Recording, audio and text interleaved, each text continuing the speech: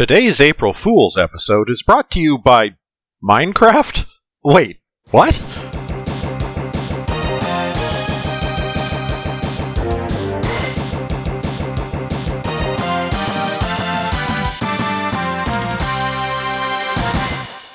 Hello, and welcome to What Am I Podcasting For?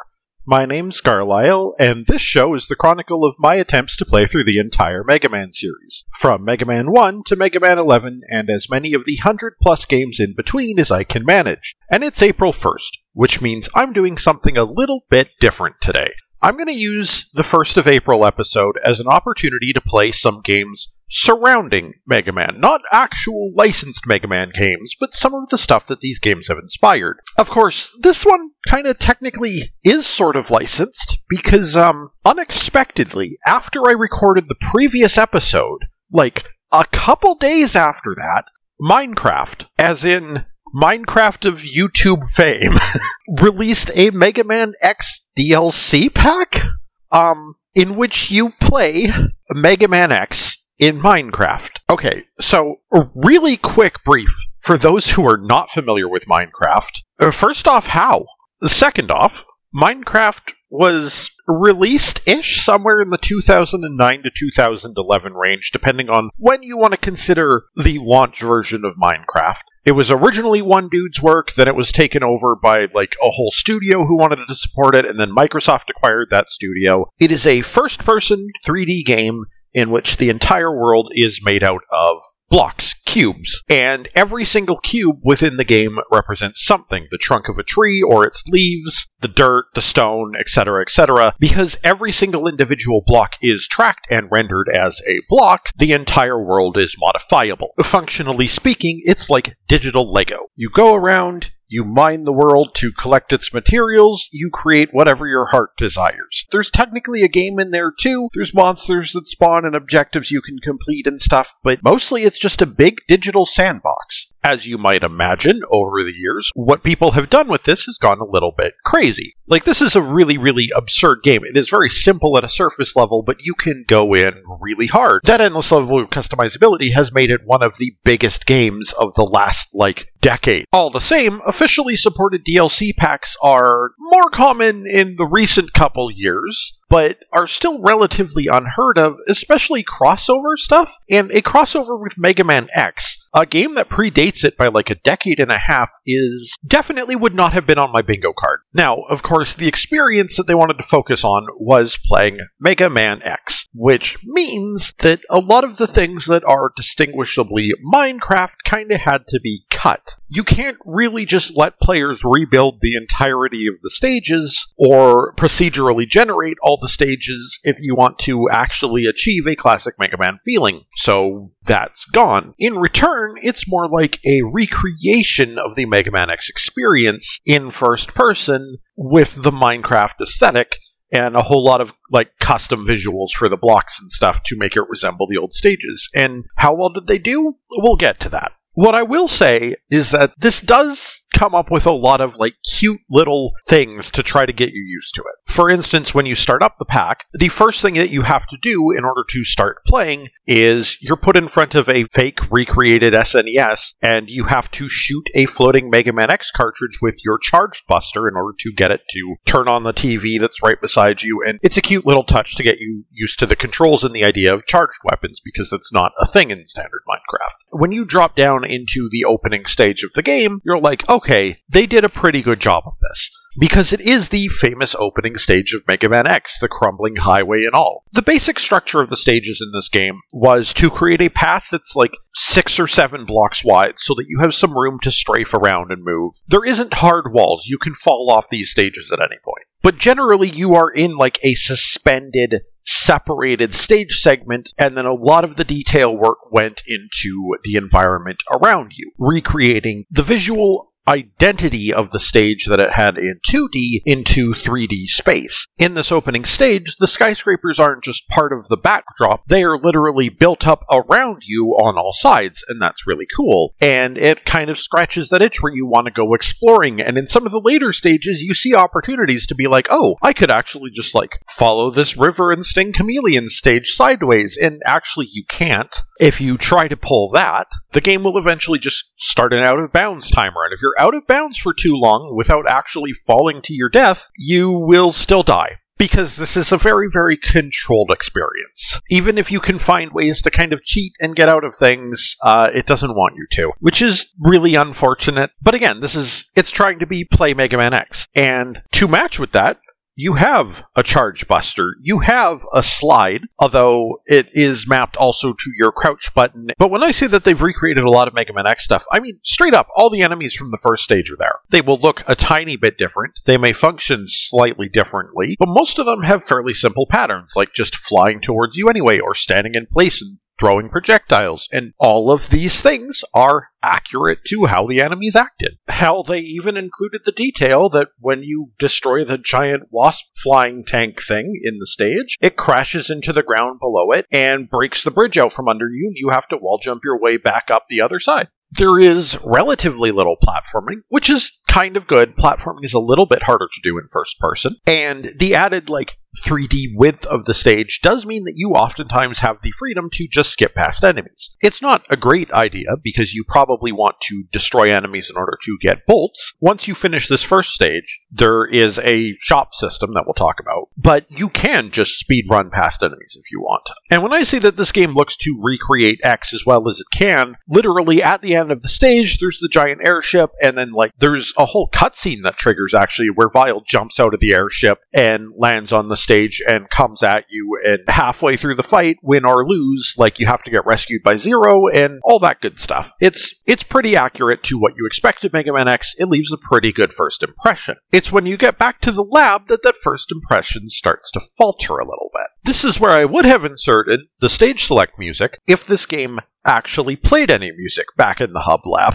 but it doesn't. In addition to your stage select, you have a shop you can wander off to, where instead of having all the various power-ups to earn by finding them in the stages or by defeating bosses for different weapons, you just straight up buy them in whatever order you want now. Which, I'm going to vent this here, that feels like a major downgrade to me. Minecraft itself is largely about pushing the sense of exploration, and they didn't tuck these things away into the stages to actually be found. I know that they established pretty quickly that, no, you are staying on rails for this experience, and we don't want you exploring, but, really? You wanted to create a Mega Man experience, and took away one of the most singularly defining features of Mega Man, which is defeating enemies to get new parts of your arsenal? You just locked all that in a shop? One of the defining things about Mega Man X that separated it from the original games in the increased emphasis on exploration and powering up, and you just turned it into a cash in your defeated enemies? Also, to be honest, most of the weapons aren't really worth getting either.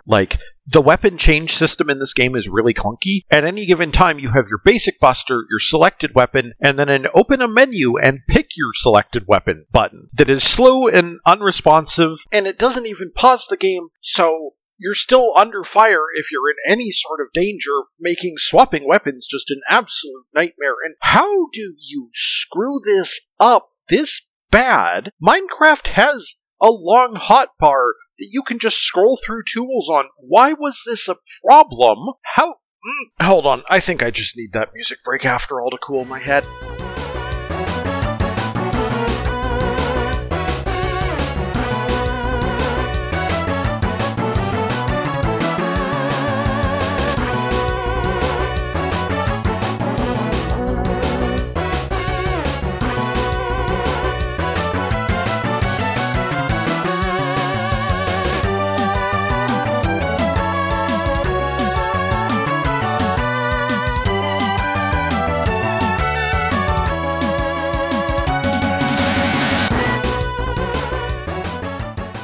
Okay, still not cooled off, because then there's just the fact that a lot of the weapons are not designed for a 3D space. Yeah, Spark Mandrill's weapon still technically, you fire it and it travels along a wall up and down accurately to the original material. It doesn't matter, you don't get enemies stuck on walls in this game, especially because most of the vertical climbing sections are cut out. This is admittedly somewhat merciful. There is wall jumping, but wall jumping in first person is not a great time, let's be real here.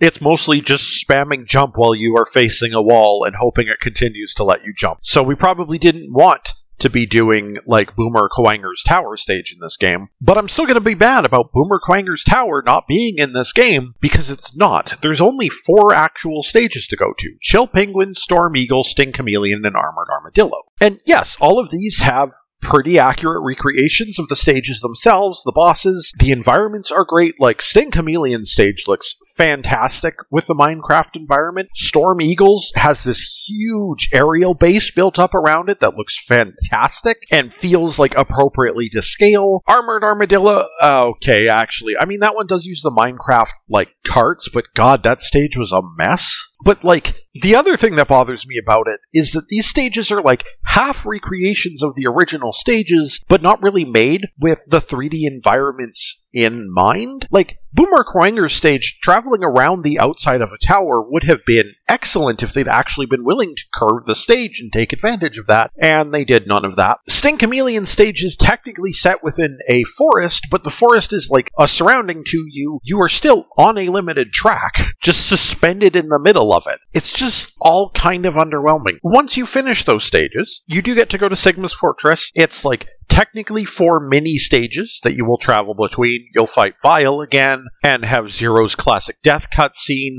You'll refight the 4 robot masters as you travel through the castle. You'll eventually fight Sigma's dog, and then Sigma himself, and then Sigma will come out in the giant mech, and it turns out that thing is a lot easier when you can aim at it in first person on the ground and fight it from the ground. Like, so much of it is there, but somewhere around the middle of this, I started realizing that this is kind of a shallow recreation. For all of the little things that it does, like playing a copy of the animation of Mega Man beaming into a stage at the start of a stage and stuff. For all the attempts to recreate that, it doesn't really grasp the spirit of Mega Man X. For all the work that went into the environmental design to look fantastic, they didn't bother to actually loop the music. It just fades out and then starts back up. Like, really? Is there something in Minecraft that prevents it from using looping music files? For all the little touches of including like an achievement system and a ranking system after you finish stages, and even a rookie hunter mode that's supposed to make the game a little bit easier, or like the speedrun mode and stuff, there was just so little emphasis put on making that replayable experience fun to begin with.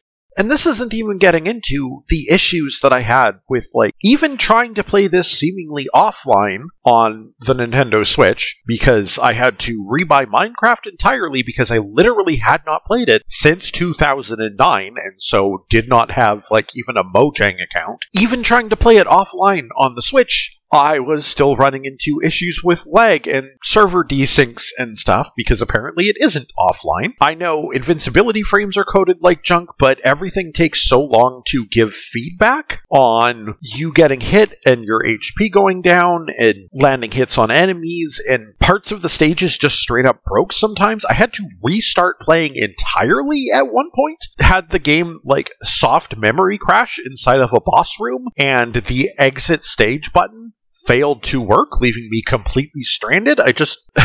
I was kind of excited for this, and like, maybe there's some more fun to be had. Maybe it is, some of that is problems inherent to the Switch version specifically, and the way that the Switch handles, like, its play. Like, maybe stuff like the lag was Switch version specific. Maybe that's on me. Maybe I should have taken the opportunity to play online and multiplayer through the stages with some friends, because that is a thing you can do, and you know what? That's cool. But I don't think anything about the game's design would really have rewarded multiplayer. It is a beautiful recreation that I suggest you watch somebody play through on YouTube, because it doesn't succeed at being a recreation of Mega Man X. It doesn't succeed at being an interesting addition to Minecraft in any permanent way, and what it is between them is not anything interesting or unique either. It is a half-shell experience of either side, when a first-person Mega Man experience could be something completely novel and unique and fun, and why hasn't anybody made one? Well,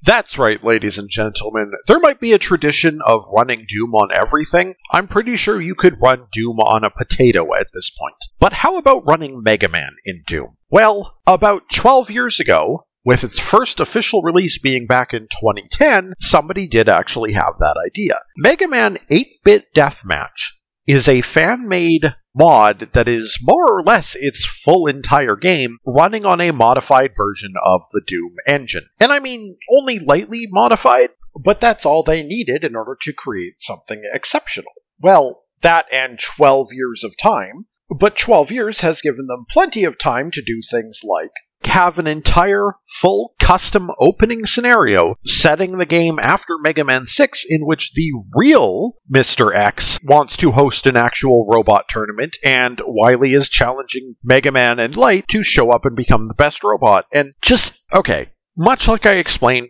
what Minecraft was when we started there, I'm going to explain what Doom is, because there's a more likely chance that people listening to this actually know Minecraft than Doom. Doom was a 1993 first-person shooter that is oftentimes largely credited with being one of the foundational first-person shooters. Not the first. I know it was at least predated by Castle Wolfenstein, but it was one of the first major successful ones. It was set apart by its fast speed of play, it's quickly rendered 3D graphics. Even though technically the game is functionally 2D, there wasn't really any verticality in the original Doom. There were a lot of illusions of verticality. There was a lot of stuff it did to trick that, and a lot of rendering tweaks to that, but you couldn't look up or down. And this is the way in which 8-Bit Deathmatch predominantly breaks away from the core limitations of the Doom engine, is it actually does run on a variant that handles vertical look and aiming and things actually existing in 3D space. But so much of what we think of in the first-person shooter genre these days was defined by Doom. It's just a critically foundational part of gaming history, and it's one that's extremely easy to modify because people have dissected and understood how it works for a long, long time. And it's gotten to the point where people have built entire other games in the Doom engine, like this one. This is not a recreation of Mega Man. This is specifically based around the classic-era Mega Man games. All of them, actually. I just mentioned that this starts set after Mega Man 6, but beyond just the Mega Man 6 content, this game goes on to have scenarios in its story based around Mega Man 7, Mega Man 8, Mega Man 9, Mega Man 10, the Wily Wars, the World games on the Game Boy. There's even references in this to Super Adventure Rock Band and Rockboard. Hell, there's even moments that reference soccer in the old Ruby Spears cartoons. And I think the creator has some interest in updating it with Mega Man 11 stuff, possibly in the future, maybe when we have Mega Man 12 as well. Because this game is still being worked on, to the point where there was literally an update released while I was playing it for this podcast that did stuff like rebalance weapons and rework maps and stuff.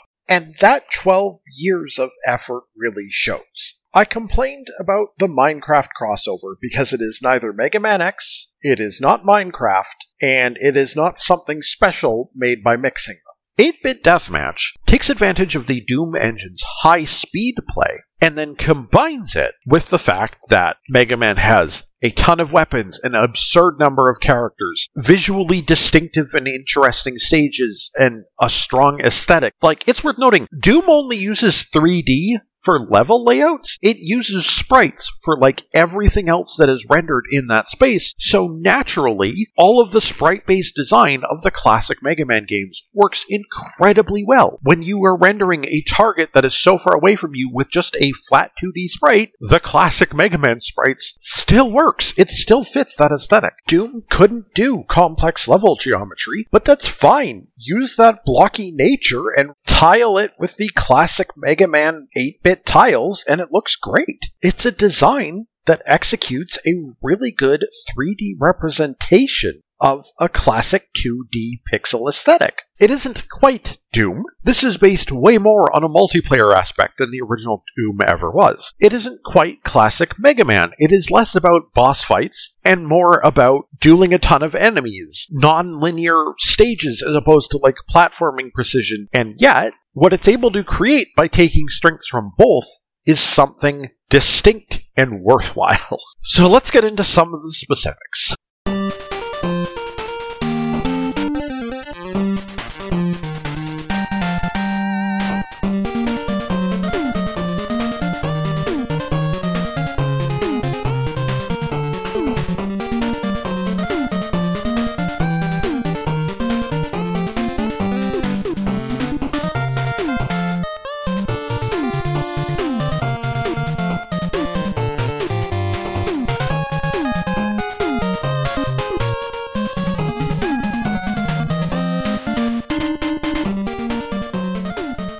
So first off, yes, this is a multiplayer game. Real talk, I haven't been playing the multiplayer, I haven't had time. I also have not finished this game completely, because it turns out the single player is also absurdly massive. Before we even begin to get into the single player campaign, there's a full lab we can wander around with NPCs to talk to. There's a whole training area where we can test out different weapons on different types of enemies with different responsiveness. There's cutscenes to watch that are rendered in engine using these visual styles. Then, finally, we get into the actual stages. The single player consists primarily of working your way through tournaments themed after every single individual Mega Man game, one by one, and fighting through them. You'll generally tackle about 9 regular stages, followed by a boss stage. Somewhere in there, before, during, and after, there'll be a variety of different cutscenes, but that's the basic idea. You aren't necessarily playing as Mega Man.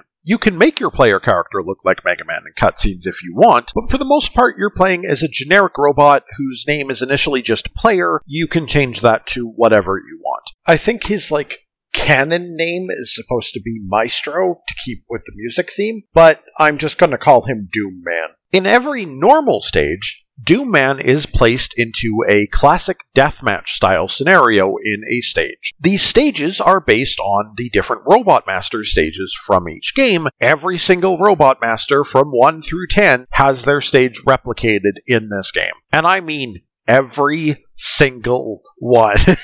Almost every one of these rounds is a classic deathmatch, meaning that you can respawn pretty much instantly at a random place in the stage whenever you die, and your goal is just to be the first one to score a number of kills. Generally anywhere from 10 for the smaller, more compact stages, to 20 for stages that might be larger and have more enemies. And this is classic Doom style. It's fast, it's frantic, you're encouraged to kill steal because the one who matters is the one who gets the killing blow, but you're also encouraged to run for your life when you're on low HP because the stages are scattered with weapon energy and life recovery pellets and various weapons and items, which we'll get into in a little bit, because anytime you're defeated, somebody else just scored a point. Not every single stage is a deathmatch. There are boss stages. There are also stages which shake up the formula some. During the Mega Man and Bass storyline, for instance, you are actually on a 3-person team with Mega Man and Bass in each stage, and it turns into team deathmatch. And there is little tweaks here and there to try to freshen up the formula, with, for instance, one section of the game having to build your own arsenal. In other areas, you may be challenged suddenly by the Mega Man killers if you did really well, and all sorts of other secret stuff.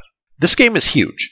At least 12 different Mega Man games are represented in here, almost all of them with at least 8 different Robot Masters, plus at least one stage covering the Wily Fortresses at the end as one final deathmatch. And then there's the boss fights, and then there's all of the cutscenes in them, and oh my god, this game is huge. And what's really impressive is that it keeps coming up with new stuff that is evocative of the source material. Each stage uses the visuals, or visuals very, very closely inspired by the original games in order to expand that out into different multiplayer arenas. To give some examples from Mega Man 2 levels, Bubble Man has a lot of wide open areas, and because it's underwater, everybody has very high jumps, so there is a lot more verticality. And there's a ton of verticality in Crash Man's stage, which was largely almost an entirely vertical climb, and you'll navigate the stage with ladders, but also tools like the Rush Jet, Rush Coil, and Tornado Hold.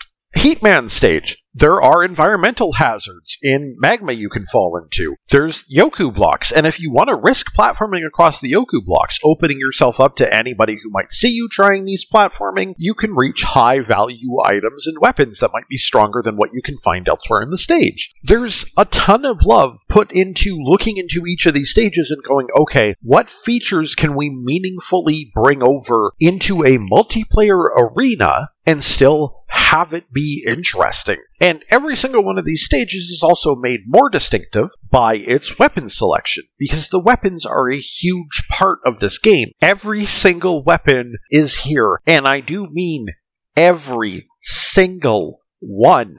Everybody might start a match with just the Mega Buster, but you can get everything from Elec Man's Thunder Beam up to Terra's Spark Chaser. Even stuff like the Sakugarn and the Mega Ball are in here. So, basically, in this game, every robot starts with a basic uncharged Mega Buster. Can get the job done. However, scattered throughout the level, there will usually be somewhere around 8 different weapon power-ups you can find. And this will depend specifically on what level to determine what these weapon power-ups actually are. They will always be in the same spot, and if you want them back because you died and lost them, all you have to do is make it back to that spot. The crazy part is pretty much all of them do what you'd expect, adapted meaningfully for a 3D space in a competitive shooter. They generally get to keep their most distinctive properties. Heatman's Atomic Fire, for instance, still has the atrocious charge time, but managed to charge it all the way up and land it, and you can one-shot somebody. Needle Cannon keeps its classic rapid fire. The Blizzard Shot gets a nice wide spread, but can only fire so fast it doesn't have the most power of any weapon. Weapons like the Rebound Striker actually bounce off walls. Projectiles which track along the ground are actually really useful in this game because you can easily fire them over ledges. So stuff like the Bubble Lead and the Water Wave. Even those two weapons that functionally did the same thing of traveling along the ground. The Bubble Lead is individual shots with decent amounts of power. The Water Wave will shoot a string of projectiles, one after another, that each does smaller damage, but you can be swinging your buster side to side and literally create diagonal projectiles traveling across the ground to catch opponents. Some of the weapons do have different functionality. For instance, there's 5 different time-stopping weapons. So now one of them slows opponents that are near you when it goes off. The Centaur Flash is no longer a time stop. It actually makes you go invisible for a few seconds after using it. The Bright Stopper is no longer randomly a time stop. It is a flashbang that blinds the screen of anybody near you, which I didn't realize until I had an enemy actually use it on me. And yes, the top spin is in this game, and it does make your camera spin 360 degrees, and it is confusing, and it's also just as powerful as you remember it. If you can catch somebody with it, they're probably dead. All of these weapons manage to feel fairly distinct, and even when you get weapons that are very close to each other, even when you have a Slash Claw and a Flame Blade existing in the same game, because every stage only has around 8 of these different weapons, that doesn't matter. You're almost never going to get stages that functionally have identical weapons. Oh, and that's just the weaponry. I haven't talked about the support items because there's a lot of those, too. A lot of other weapons from throughout classic Mega Man are represented here. Things like the traversal items from Mega Man 2. You can get the Rush Coil and the Rush Jet and even the Rush Marine have functions in this. You can summon Tango to attack. You can summon Treble to act as a sentry gun for a little bit. Even the item that you would have bought from Auto in order to be able to leave stages that you've already finished, you can pick that up and it's an emergency exit button that teleports you out to a random respawn. This game is so brimming with fun ideas for how to translate all of the classic Mega Man tools, as many as they could get away with, into this 3D competitive format, and it's great.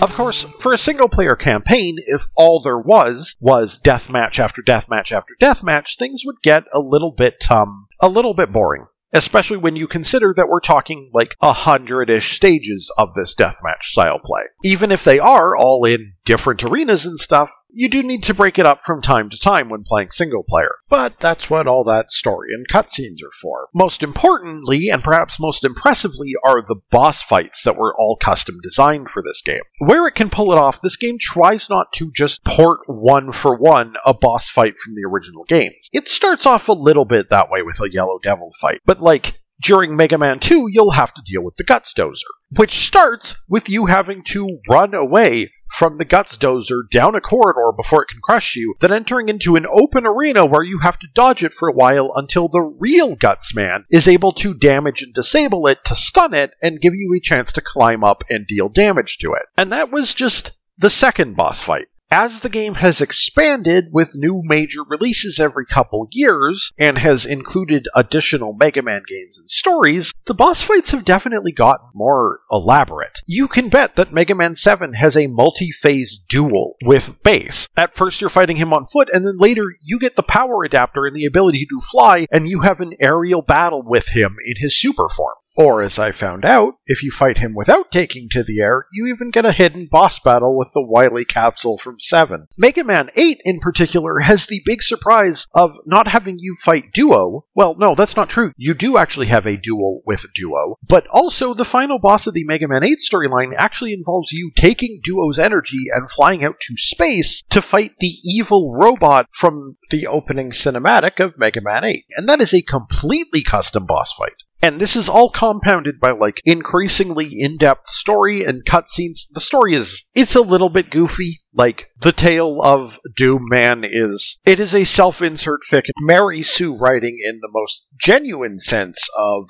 everything in the plot twists in order to make Doom Man the most important character. But it's not the worst thing. It's goofy and lighthearted and is having fun with being an alternate universe. It's just, don't expect anything great. But there were, I will say, some cutscenes that did kind of surprise me with the amount of detail that went into them. I will say, though, I don't like every single one of the boss fights. I mean, I like a lot of them, but I will be clear, sometimes some of the bosses had attacks that, if I was too close to the boss when it started, I couldn't really do anything about it. The evil robot from Mega Man 8, for instance, in particular, was a really rough time because he picks from, 8 different random attacks each time based on the different Mega Man 8 robot masters, just super forms of their attacks. And it's random which ones he picks, and suffice to say, they are not created even remotely equally. The Ice Slasher attack is basically guaranteed to do at least some damage to you. And the Grenade Man attack, if he picks it, because of the lack of invincibility frames in boss fights, can literally surprise you by dropping your HP to 0 from full out of nowhere if you make the slightest mistake dodging it. And it can make some things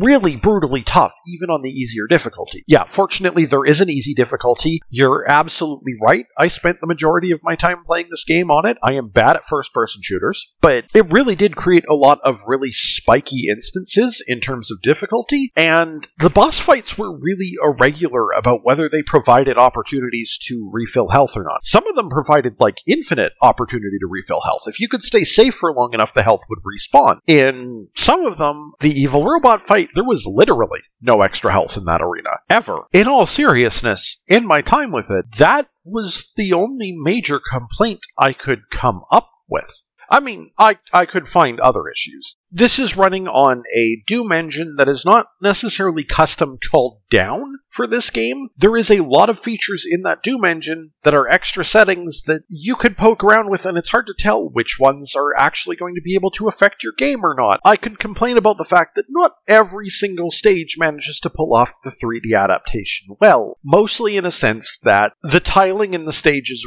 really needs there to be a ledge marker visually, otherwise it can be kind of hard to see where a gap in a wall might be, but that was generally limited to only some of the stages early in the game, and otherwise wasn't an issue. I could complain about the fact that some of the robot masters don't look right when they are looking directly at you. Groundman in particular looks weirdly terrifying. Wherever possible, the original sprites are used, but because this is a 3D game and it's important to know which way your opponent is facing, every character that you can run into in this game has multiple different sprites for facing different directions relative to you. Other than a couple of them, which are straight up the original sprites, they were all custom done. And sometimes even the quote-unquote original sprites had to be custom done because they're 8-bit remakes of the Mega Man 7 and 8 and Mega Man and Bass bosses, which, honestly look really good. Complaining that a handful of them looks wrong ignores the fact that there was dozens and dozens and dozens of additions. Long story short, I know I said I didn't finish it, but you bet I'm gonna go back and do so. I didn't finish it because it turned out to be so goddamn gigantic, and at some point I have to record this episode and edit it. But yeah, no, this is really good. This is a game that has been worked on for 12 years, and it shows. And that's not even getting into the soundtrack. Now, mostly 8-Bit Deathmatch just uses the original soundtrack from the original games. Sometimes it pulls from official Capcom rearranges, demaking the music from Mega Man 7, 8, and Mega Man and Bass, but for the most part, it's just the originals. All the stage themes are there, and it shifts to the boss tracks when matches are near the end. But there is actually a lot of new stuff by people who have just devoted their free time, like Orange Mario and Dr. Freeman, and I have to give them all the credit because they compose in a style that very much fits classic Mega Man. Almost all the classic Mega Man games were actually composed by different people, but they did share a sound, an energy, a style, and all these fit within that. Generally, the new tracks can be broken down into 3 types, each of which I will exemplify. One is a translation of an already existing theme, and I've chosen Time Man's theme to demonstrate this. This is an adaptation from a track that was added to Mega Man 1 during Powered Up, a game we'll cover in due time, but this feels right at home translated back into the NES sound font.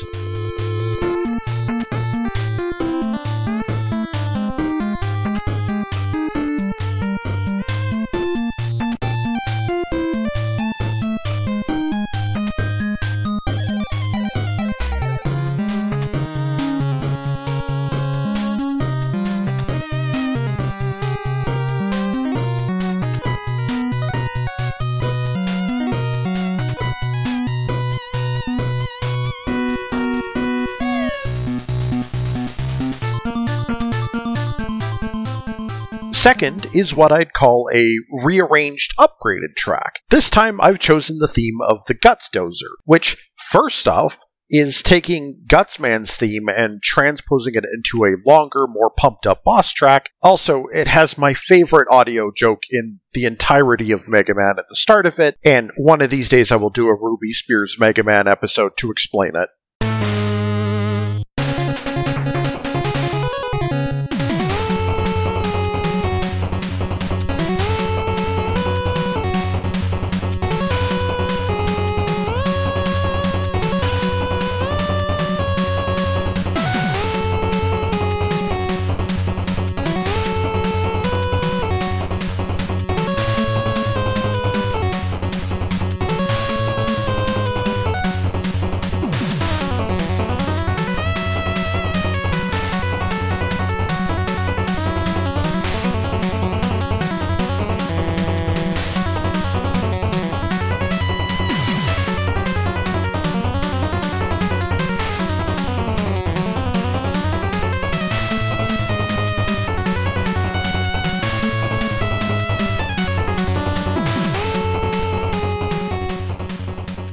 Finally, there is brand new tracks created for this as well, and I've chosen the Evil Robot fight. I've been talking a lot about this fight. It has a really boppin' theme, though. As far as I can tell, this isn't actually based on any specific previous Mega Man theme, it's just completely custom. It's got a heavy use of reverb to amplify the kind of sense of distance of being in space, and some heavy percussion to drive home the tension. It sure wasn't boring to listen to while I fought the thing for like half an hour.